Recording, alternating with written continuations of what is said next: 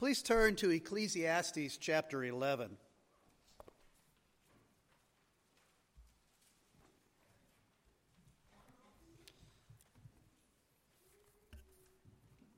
We are approaching the end of our series of studies in the book of Ecclesiastes. This morning we will be looking at chapter 11, the first 6 verses.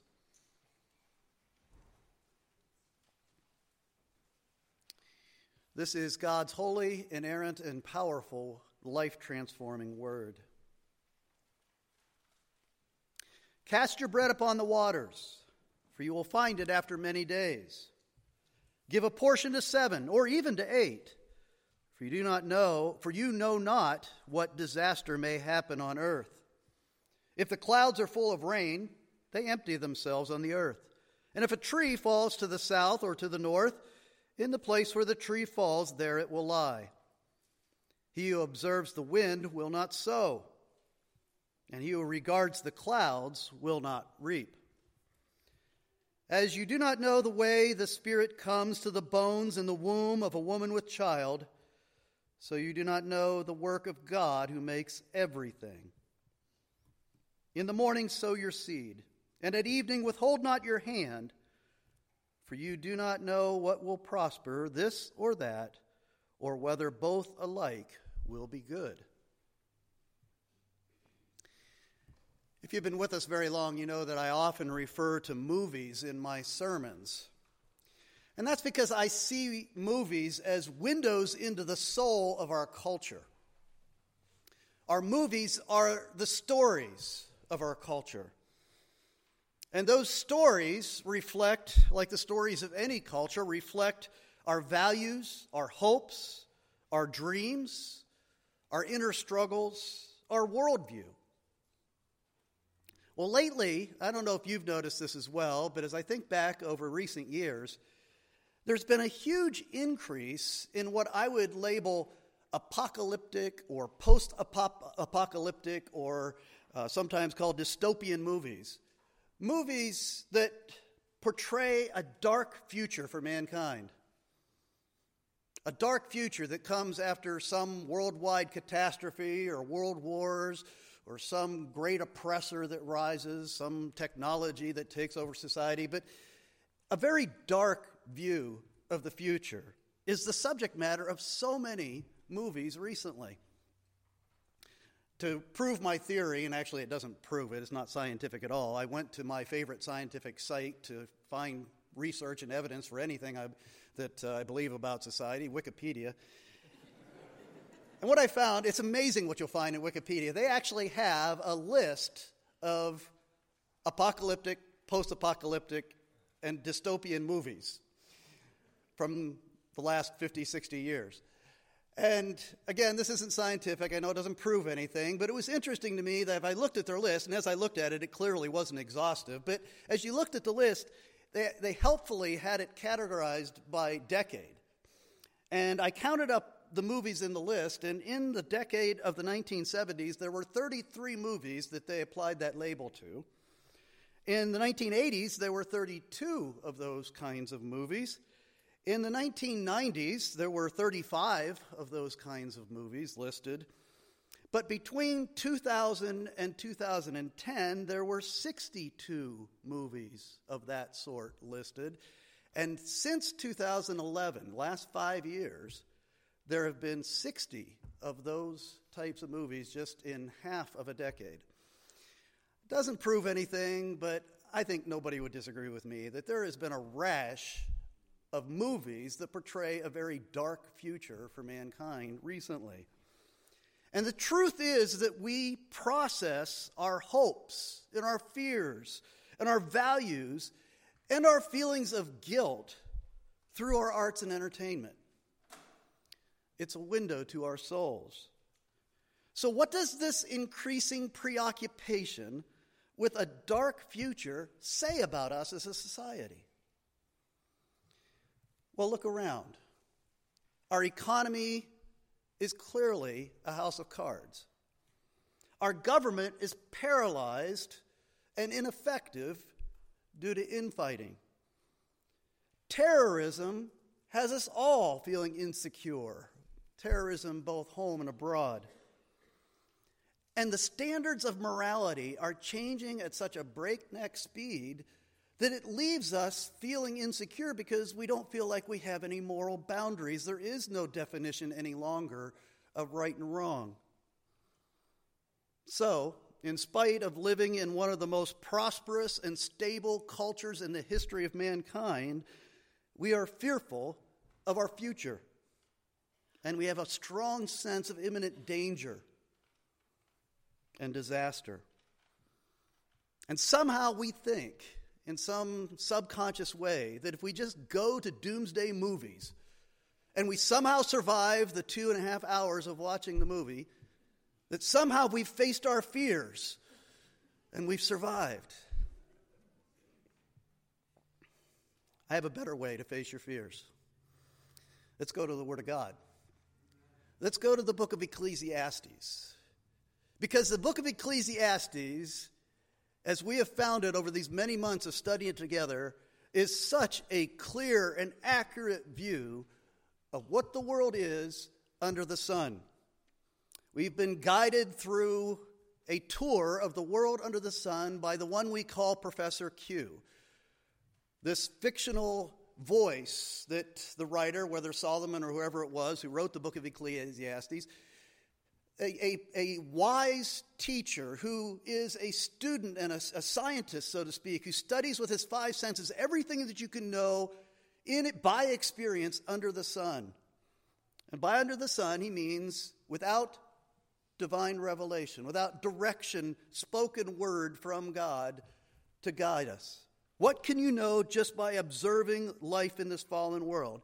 And one of the main themes that has come through this book is that Q tells us that life under the sun is uncertain, unpredictable, chaotic, and way too often unfair and unjust.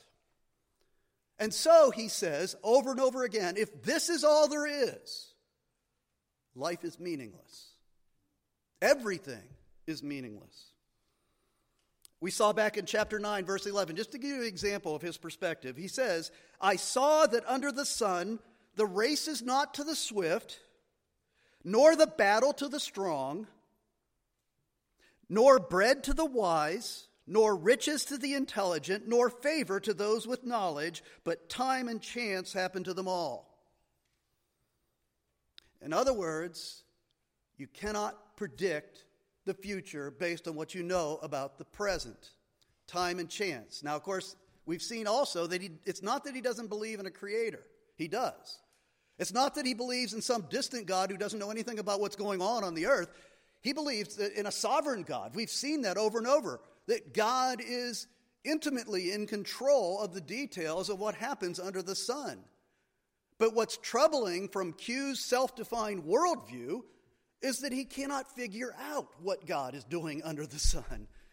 He recognizes there's a powerful, sovereign creator God who directs all things, but you look at the chaotic, unpredictable, meaningless array of events under the sun, and he says, who can know what God is doing?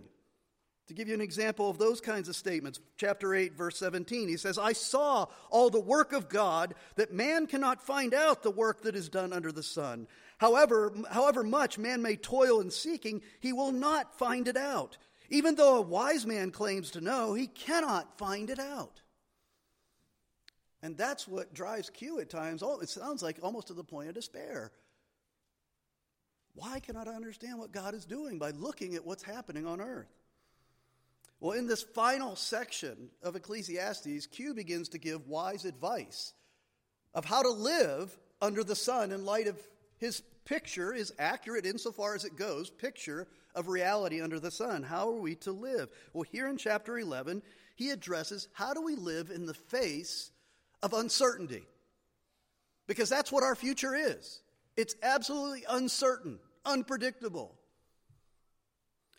And the first thing he says in this passage is that we must accept that uncertainty and unpredictability. We must accept it, embrace it even, and stop trying to control it. We think about so much of our daily life, we are actually if we could analyze what we're doing and how we live our lives day in and day out, so many things about what we do is us trying to control our future. Well, in verse 1, we have this verse. I'm sure for many of you, this is a familiar verse. You've heard this verse probably many times in your life. A lot of Ecclesiastes is unfamiliar and obscure to us, but this is a familiar verse. You've heard it. How many of you really understood it when you first heard it? What this verse is really trying to say? And I'm not sure I fully understood it until this week when I really dug into it. I remember when I first heard this verse quoted, "Cast your bread upon the waters, for you'll find it after many days."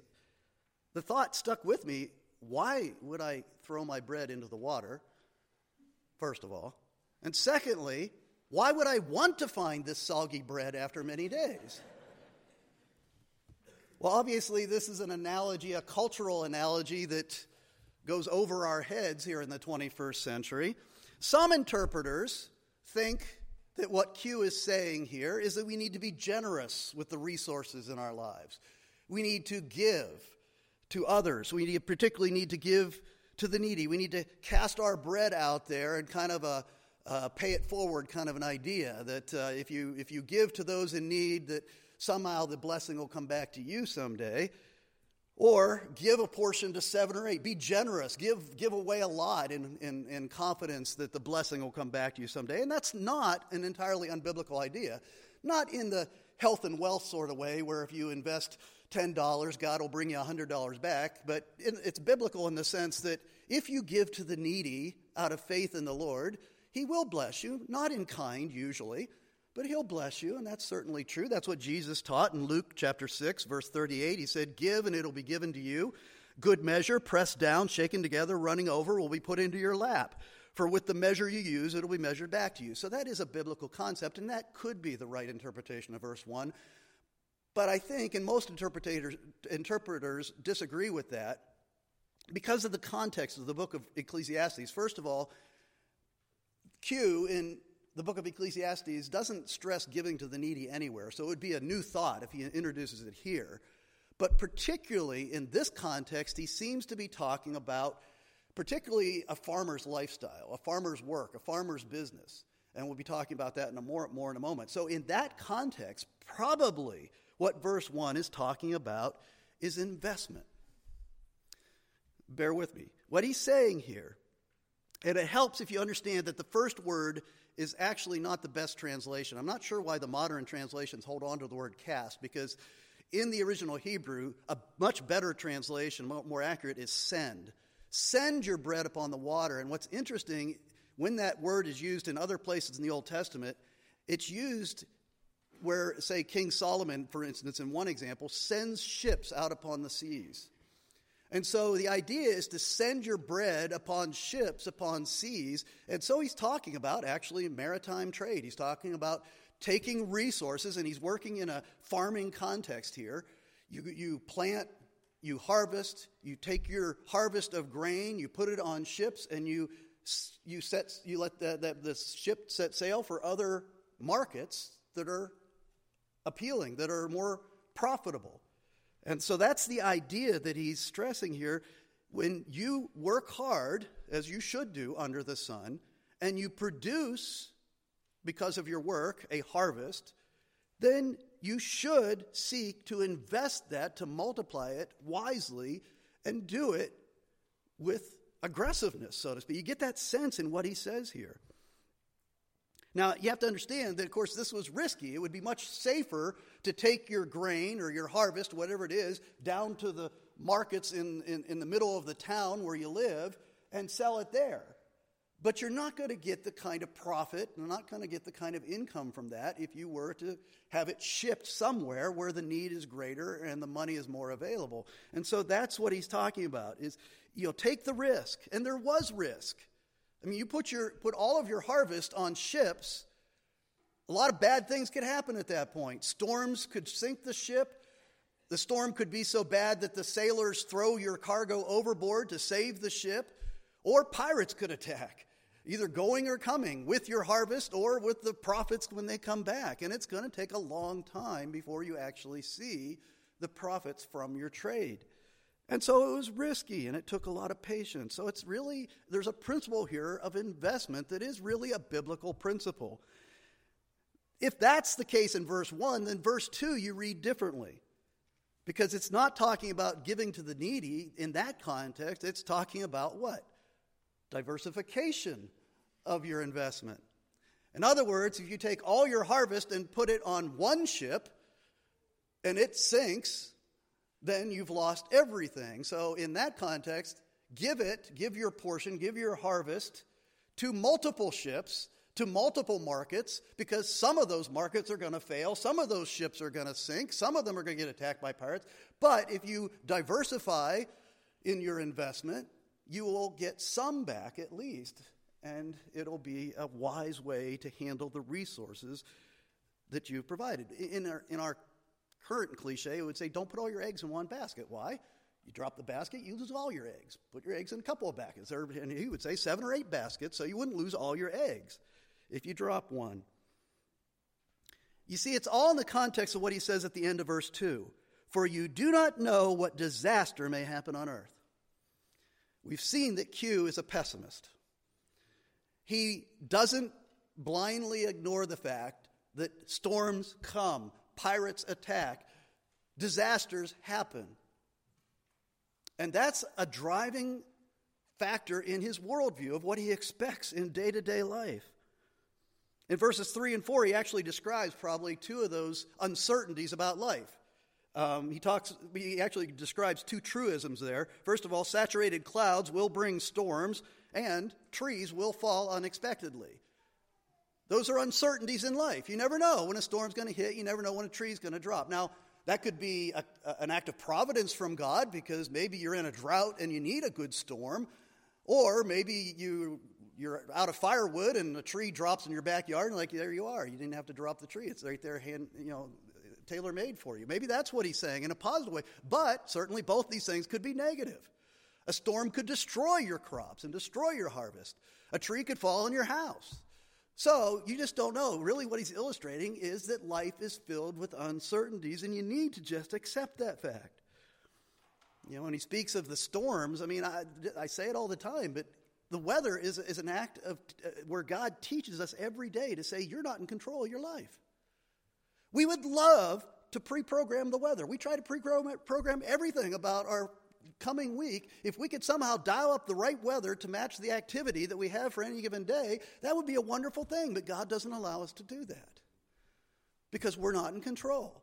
It's one of those ways through creation, through natural revelation, that he reminds us we're not in control. Life is unpredictable. It is full of uncertainty. Verse 5 is interesting. Seems like he's a little out of context here, but he throws in something that the hand of God, and he attributes it directly to the hand of God, does in our lives that is unpredictable, that's uncertain.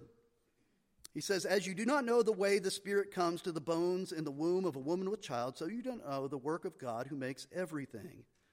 First of all, you probably have never heard of that verse as a pro-life verse, but boy, what a powerful statement.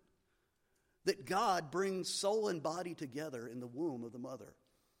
Therefore, that is an independent human life made in the image of God, woven together by God, and should be protected as life. But having said that, the point here is that whole thing is so mysterious. The whole process is so mysterious, so not understood, especially in that day. It was unpredictable. It was not understood. But, in spite of all of our technological and medical advances, it's still a great mystery, isn't it?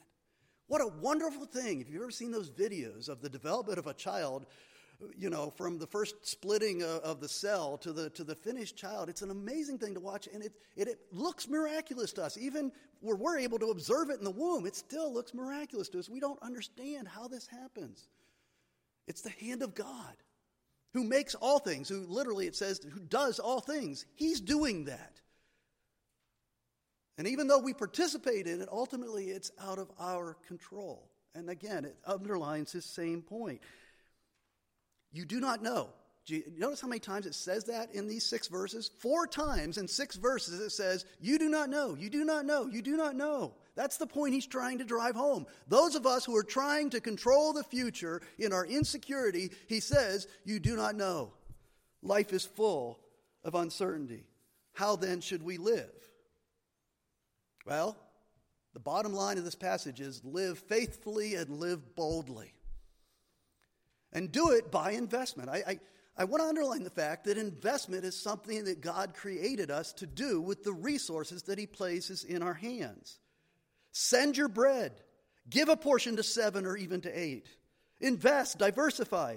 Be a good steward of the resources that God has placed under your oversight and control, both physical resources and spiritual resources.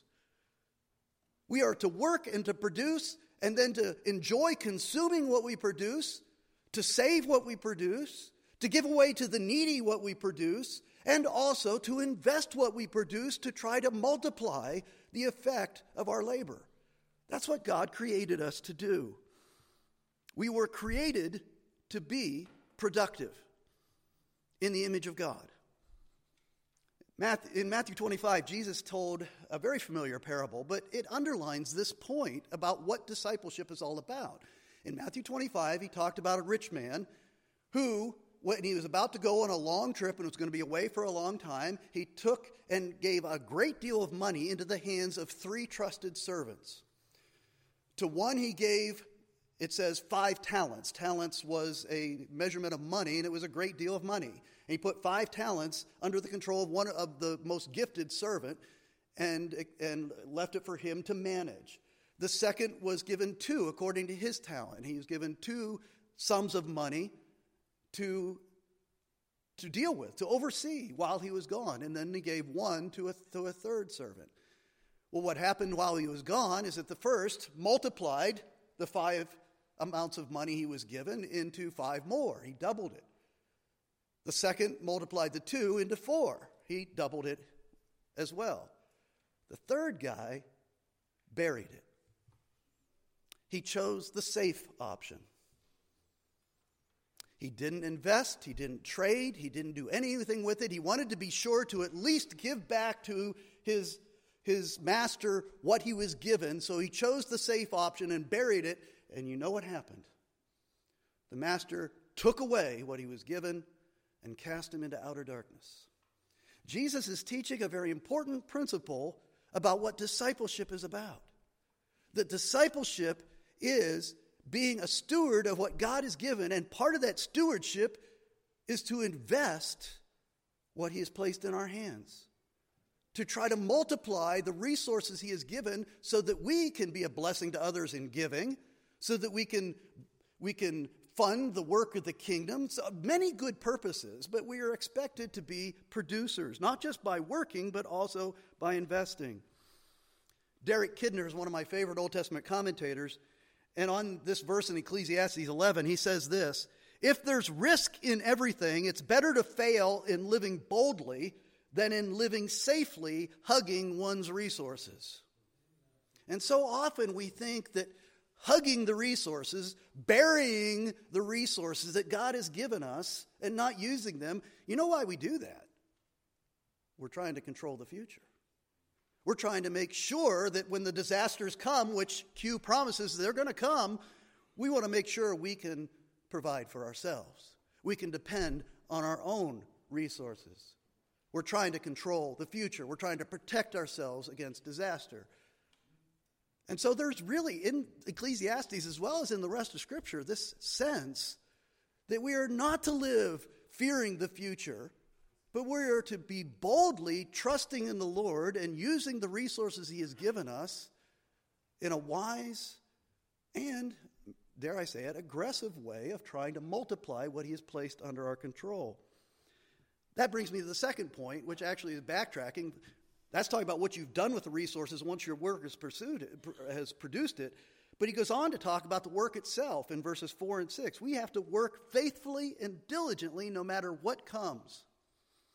He says in verse 4, he who observes the wind will not sow, and he who regards the clouds will not reap. In verse 6, he says, in the morning sow your seed, and at evening withhold not your hand, for you do not know which will prosper, this or that, or whether both alike will be good. He's saying, stop trying to prepare for the future. Now again, there are other verses where it talks about the ant preparing for the future. It's a good thing, saving, and there's a reasonable amount of that in stewardship. But he's talking about living in faith, trusting in the Lord. And he's saying, just be faithful, be diligent, work hard, and leave the consequences to the Lord. Don't concern yourself about the storms that'll come. Just sow, plant, cultivate, harvest, and then do it all over again next year. Whatever that looks like in your calling, whether you're a teacher or a student or a lawyer or a doctor or a garbage collector, whatever your calling in life is, plant, cultivate, harvest, and do it all over again in faithfulness, because that's what you're put here to do. When we work, we are actually reflecting the glory and the image of God, because we serve a working God. He says, do not withhold your hand. In other words, and literally in Hebrew, it means don't let your hands down. Don't get weary and quit. Press on, especially when it gets hard, especially when the storms come, especially when the disasters hit. And he goes on to say, you do not know which will prosper. He's talking about whether, planting in this field or planting in that field, or putting this harvest on that ship or this ship or that ship. You don't know. God's in control of the disasters and the blessings of the future. Just be faithful. Maybe half your efforts will be fruitful, he says. Or maybe they both will. Or maybe neither will. But that's not for you to be concerned about. Since I moved up here 4 years ago, it was great timing. I've never been a hockey fan, but I moved up here right at the same time that the Penn State hockey program became a Division I sport. And it's been fascinating over the last 3.5, 4 years to watch Penn State hockey, the men's and women's hockey, become really they're very good hockey teams these days, and they've done it very quickly. But one of the things that really strikes me as you watch it, I've never been a big hockey fan, but I've been going to games since I've been here, and it's fun to watch. And I never thought hockey was fun to watch. I always put it in the same category as soccer, sorry, but just Not enough scoring was my big complaint. Not enough scoring in soccer and hockey. But, man, this Penn State hockey team, they score all the time. They are the highest scoring team in the Division I hockey. I think they still are. And the reason they are, it's because of the philosophy, and I read about this in the paper. It's the philosophy of the coach, Coach Godowski. His philosophy is, he tells his players, shoot early and shoot often. Don't wait for the perfect shot. Don't pass and pass and pass. When you get a chance, you shoot. Just totally storm the goal with shots on goal, because some of them will go in. And lo and behold, they're if not the highest scoring hockey team in college hockey. That's really what Q is saying. Just be faithful. Don't fret about things so much. Just keep doing what you're supposed to be doing and trust the Lord to bless your efforts. Disaster may hit. You may get shut out. You may lose. That's okay. All you're being asked to do is be faithful. You see, trust in God's sovereign will. I keep saying this. Q, even though he doesn't have the whole picture because he only looks under the sun, he does believe in a sovereign God who has a plan and purpose, that he's totally in control of all the details. That view is at the foundation of what used to be called the Puritan work ethic. It's what drove people to work hard in the early days of this country, because they believed in a sovereign God who had a plan and purpose behind everything, and that plan and purpose included disasters, it included storms, it included suffering. And the Puritan work ethic understood that we weren't going to understand what God was doing, and it understood that our crops were going to fail sometimes, and our children were going to die sometimes, and that life was going to be difficult, but that God has a good plan and purpose behind everything. And the view of providence, and providence was such a strong aspect of that worldview. The idea of providence was, yes, God provides everything we need, and God is active in every detail of our lives, but he doesn't provide usually by dropping things from the sky into our lap. that God provides through the work of others. God provides the clothing on our back, yes, but he provides it through work, the work of many people. Yes, God provides a house, a home, a roof over our heads, but he provides it through work, the work of others. God provides food, but he provides it through the work of others. God provides the preaching of the word, but he provides it through others.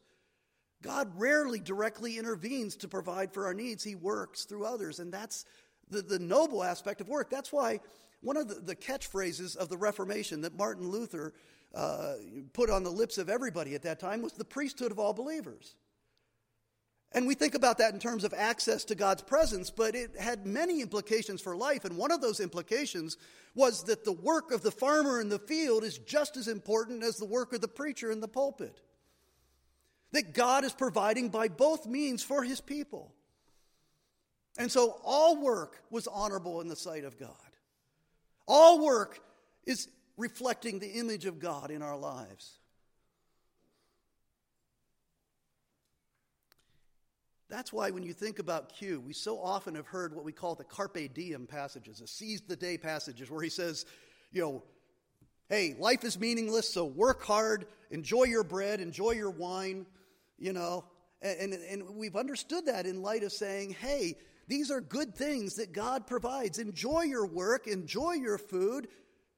And of course, Q's perspective is that's the best you're going to get if death is the end of everything. So he doesn't have the whole picture, but what he says is true insofar as it goes. Work is good. We should work hard, enjoy, consume the fruit of our labor, give away the fruit of our labor, invest the fruit of our labor. That's being godly. That's what it means to be a disciple of Christ. And we understand that God is not guaranteed any of the blessing to us in this life. You see, quiet, faithful work is underrated in the kingdom of God these days. Quiet, faithful work. Matter of fact, if I've heard one descriptor of this current generation in this country, it's that it has a terrible work ethic. We need a Puritan work ethic, but you got to understand that a great work ethic comes out of a great biblical worldview. And that's what Q has laid before us here. And that's what the rest of Scripture expounds upon. Remember when God sent his exiles into Babylon? Talk about a time when they could have just checked out for a while. But when he sent his exiles into Babylon, the Jewish people into Babylon, he said to them, go build houses, plant fields, harvest crops, bear children, bear grandchildren, pray for your community, serve your community. Quiet, diligent, persistent faithfulness is what God blesses. That's discipleship. Paul says to the Thessalonian Christians in 1 Thessalonians 4, we urge you to aspire to live quietly and to mind your own affairs and to work with your hands as we instructed you so that you may walk properly before outsiders and be dependent on no one. But that brings me to the one big element that's missing from Q's worldview. Remember he talked about God's mysterious hand. That God's hand is active in everything that happens under the sun, but he can't find it out. Even the wisest man, he says, can't find it out by observing things under the sun.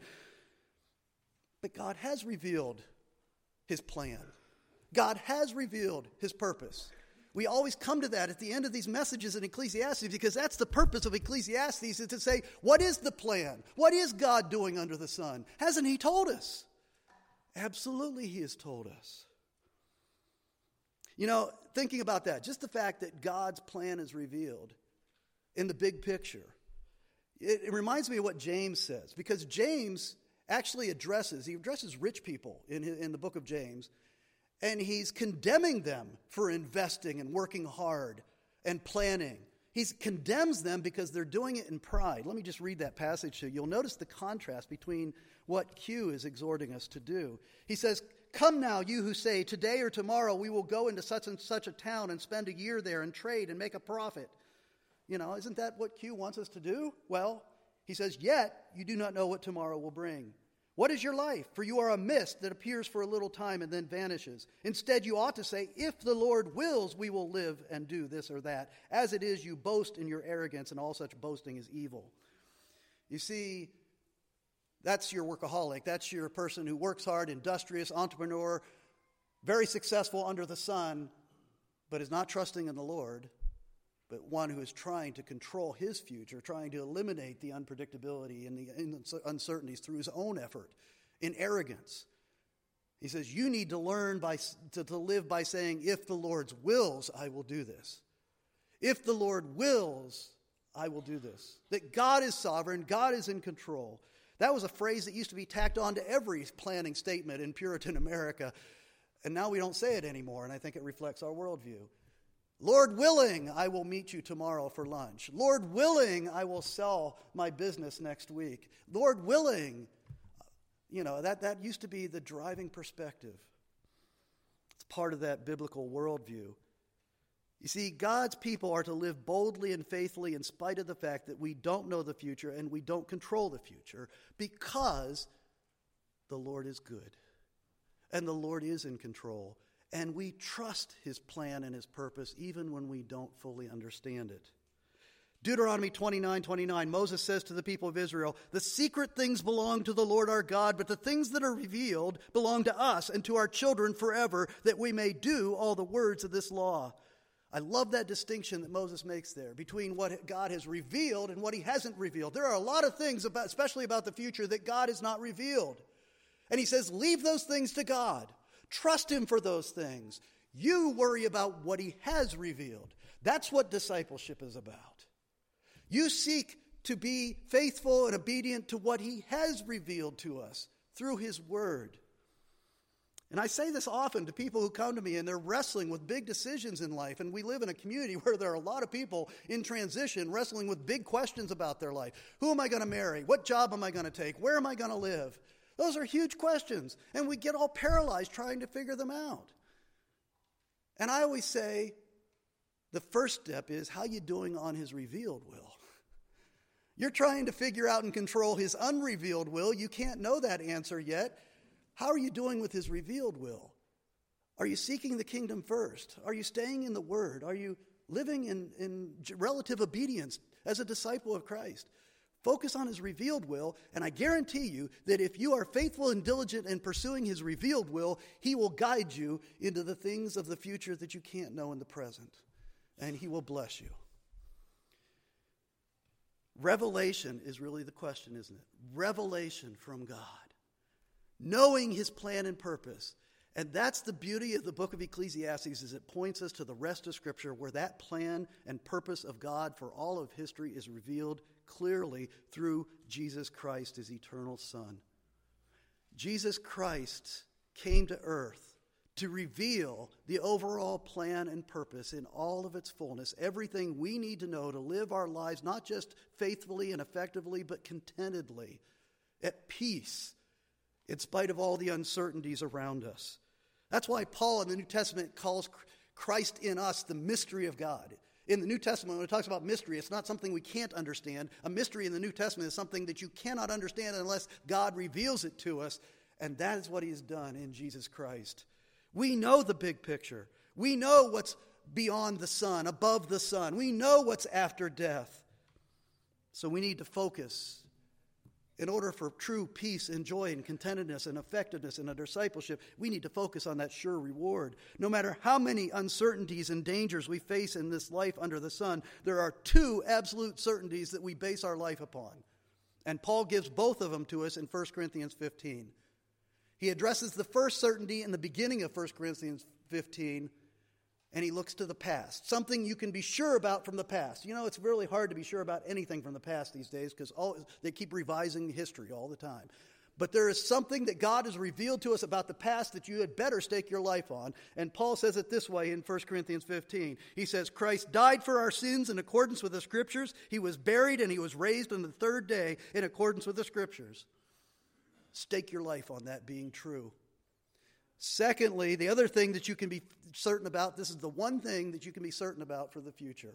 Q would say the one thing you can be certain about for the future is what? Death. But if you know Christ, you may not die. He may come again. That's the one thing you're certain about. He may come again in your lifetime, so you may not die. But the one thing you can be certain about as a believer in the future is that he is coming again. And that's what Paul gets to at the end of 1 Corinthians 15, where he says, "Behold, I tell you a mystery. We shall not all sleep, but we shall all be changed in a moment, in the twinkling of an eye, at the last trumpet. Death will be swallowed up in victory." Stake your life on that.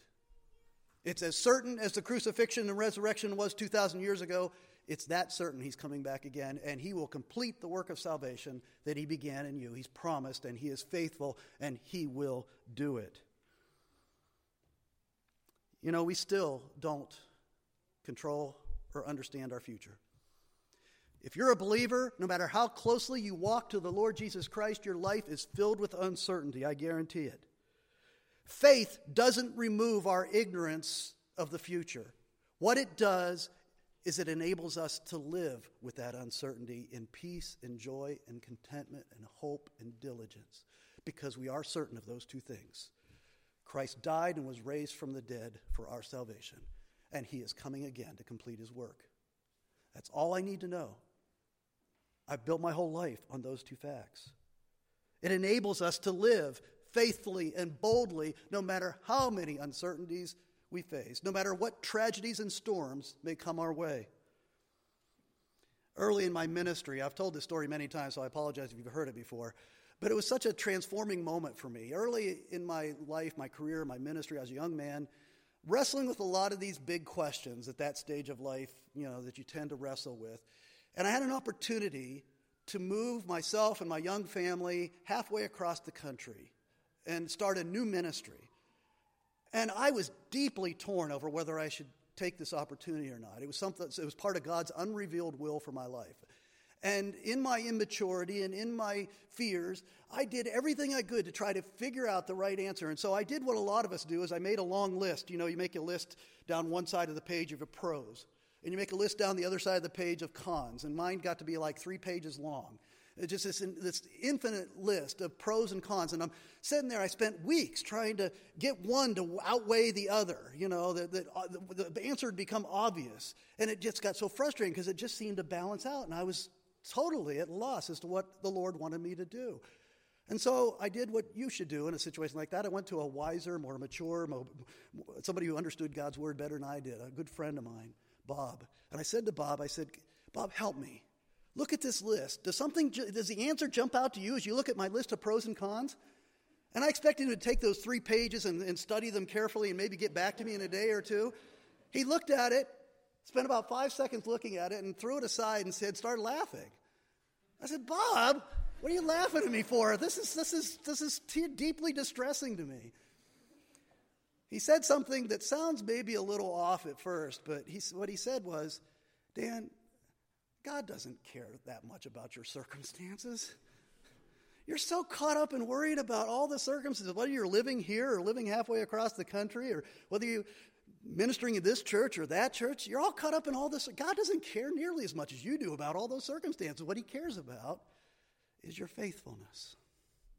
If you're faithful to him and his word and to the Lord Jesus Christ, here or there or anywhere, he will bless your work. Make that your focus and trust him to take care of the unpredictabilities. Such a simple word of advice, but I've remembered it every day since then, that's what discipleship is about. Faithfulness to what he has revealed and trusting him for the things that he's not yet revealed.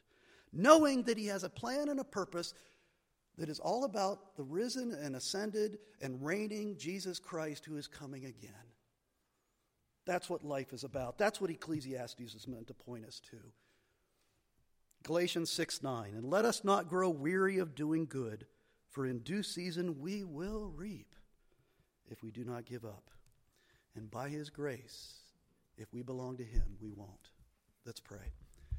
Father, thank you for the promise of the kingdom. Thank you that it's already here, that it's spreading as the gospel leads sinners to come to acknowledge Christ as King and Savior. But Lord, we thank you that we have the assurance that because of the finished work of Christ on the cross, that the kingdom will come in all of its fullness one day, and that all the work we do for the glory and honor of Christ will be rewarded And Lord, we will rejoice in your presence forever, that death has been defeated, that we belong to Christ and we will be with him in his love and in his provision and in the glory of his presence for all eternity. Lord, thank you for that hope. May we live our lives accordingly in this life under the sun. In Christ's name we pray. Amen.